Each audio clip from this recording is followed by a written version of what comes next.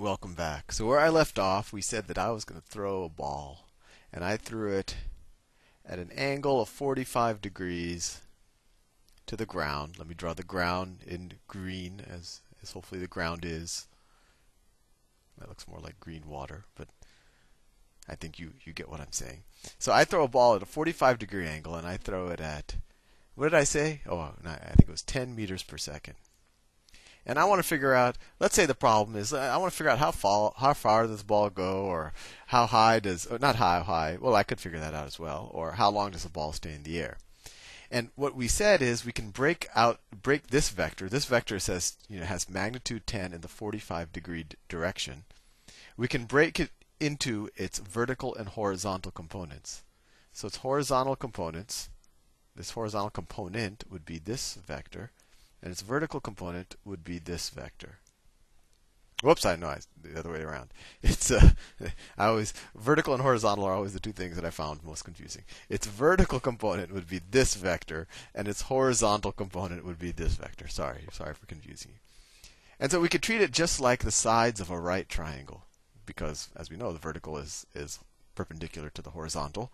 And what I find very fascinating about that is that we're dealing with the velocities, and we can still treat them like they're the sides of a right triangle, and that's why vectors in general are so useful. And as we do more problems, hopefully you get more of an intuition.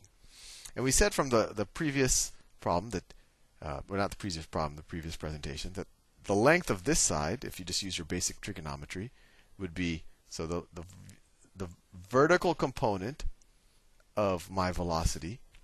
So that's v sub v, so v sub vertical, which is an unconventional way to write it, would be 10 sine of 45 degrees.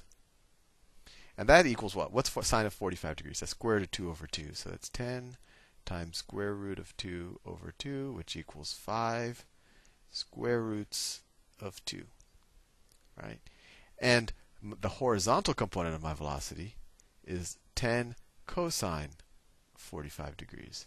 And once again, to figure out this and this, we just use SOHCAHTOA. We just said that the vertical velocity over the hypotenuse is equal to the sine of 45 degrees, and then we just rearranged it to get this.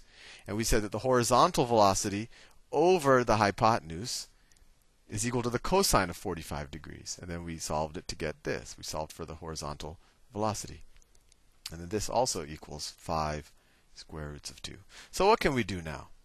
Well, this is what I find to be the really interesting part. If we wanted to figure out how long does the ball stay in the air, the only thing that's keeping the ball from staying in the air forever is gravity, right? Gravity is what's bringing the ball back down to the ground, and gravity only works in the vertical direction, right?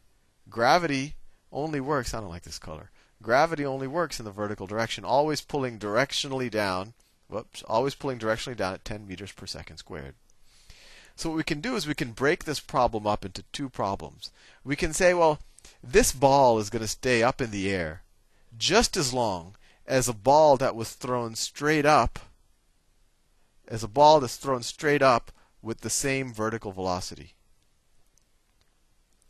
This ball is going to stay up in the air for the same amount of time as something thrown up straight up at 5 square roots of 2 meters per second. And I want you to think about that, because that's actually, at least when I first learned it, wasn't intuitive, and the more you think about it, it kind of becomes intuitive. And then you might want to experiment with it. A ball that's thrown at an angle will stay up. Well, let's say a ball that's thrown at an angle that gets as high as, let's say it gets as high as 500 meters. Let's say I throw a ball, and this is the motion of the ball. So let's say this is the path of the ball. The ball looks like this, right? And let's say the highest point that the ball traveled, let's say this is 500 meters, right? That would be but more like a cannonball or something. I can't throw a ball 500 meters high. So this is the ball that's actually thrown at an angle, right? It travels some distance along the ground. What I'm saying is that this ball is going to stay in the ground, is going to stay in the air the exact same amount of time as a ball that does this. And this is 500 meters. That's interesting. So it doesn't matter what the horizontal It doesn't matter what my horizontal. The difference between these two balls, and I should probably use different colors.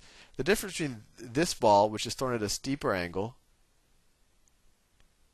than this ball, which is thrown at kind of a more, it looks almost like a 45-degree angle, is that this ball's horizontal velocity, its velocity in this direction, was lower. This ball had a much better horizontal velocity.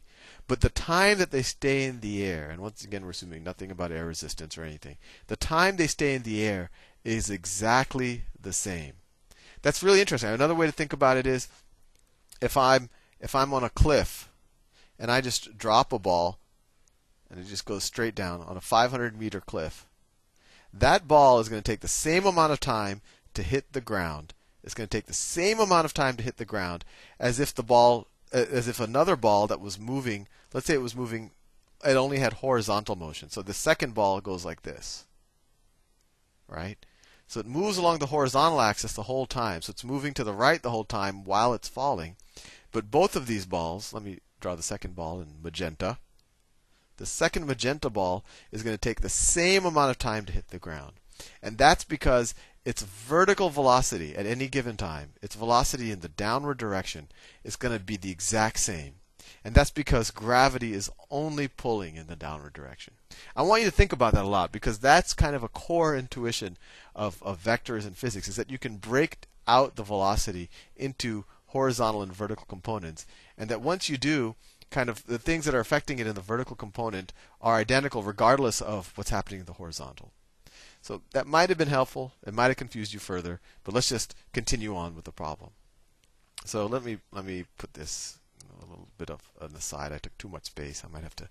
So my vertical velocity is going to be 5 squares of 2 meters per second up, right? And we're going to stay with the convention. Positive is up and negative is down, just like in the coordinate axis. So how long is it going to stay in the air? If I threw a ball straight up at 5 squares of 2 meters per second, how long is it going to stay in the air? Well, the way I think about it, the easiest way to think about it is the same amount of time it takes to go up is the same amount of time it's going to take it to go down, right? We learned that in a couple of videos before. So how long is it going to take it to go up? Well, to go up, it's going to start at this speed, 5 squares of 2, and then at the top, when it's at the top, it's going to be going, it's going to have 0 speed, right? It's going to have 0 speed, so it's going to decelerate from 5 squares of 2 to 0 in some amount of time. And here we could just use the very simple equation. Change in velocity is equal to acceleration times time. Well, what's the change in velocity? It's the final velocity, which is 0, right? It's the final velocity, 0, minus my initial velocity, minus 5 square roots of 2, is equal to the acceleration, that's 10 meters per second squared. And forgive me for not putting the units in right now because I'm running out of space, times time. So if we solve for t, we get, the negatives cancel out, right? The 0 doesn't matter. So we get t is equal to 10 over 5 square roots of 2, which equals 2 over the square root of 2 seconds, right? T equals 2 over the square root of 2 seconds.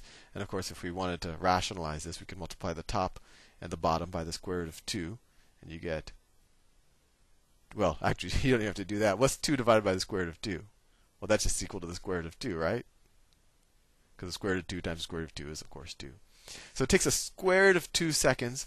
But is that the total time that the ball's in the air? No, that's the amount of time it takes for the ball to go to its highest point. It takes square root of 2 seconds, right? To go to its highest point. But then it's going to take the exact amount of time to come back down. So the total time in the air is going to be the total time in the air, and I know I'm doing this very messy. The total time in the air is 2 square roots of 2, just 2 times this. Because it takes the same amount of time to go up as it does to come down. And it might be confusing, but all I did is I figured out the vertical component of the velocity using some basic trigonometry. And then I said, well, it's going to decelerate with gravity. And over that time, when it's going up, however long it takes, it's going to be going from that 5 square roots of 2 meters per second to 0. So how long does it take to decelerate from 5 square roots of 2 to 0, given that I'm decelerating with gravity, given that I'm decelerating at 10 meters per second squared? And it takes us 2 square roots of 2 seconds. I will continue this in the next video.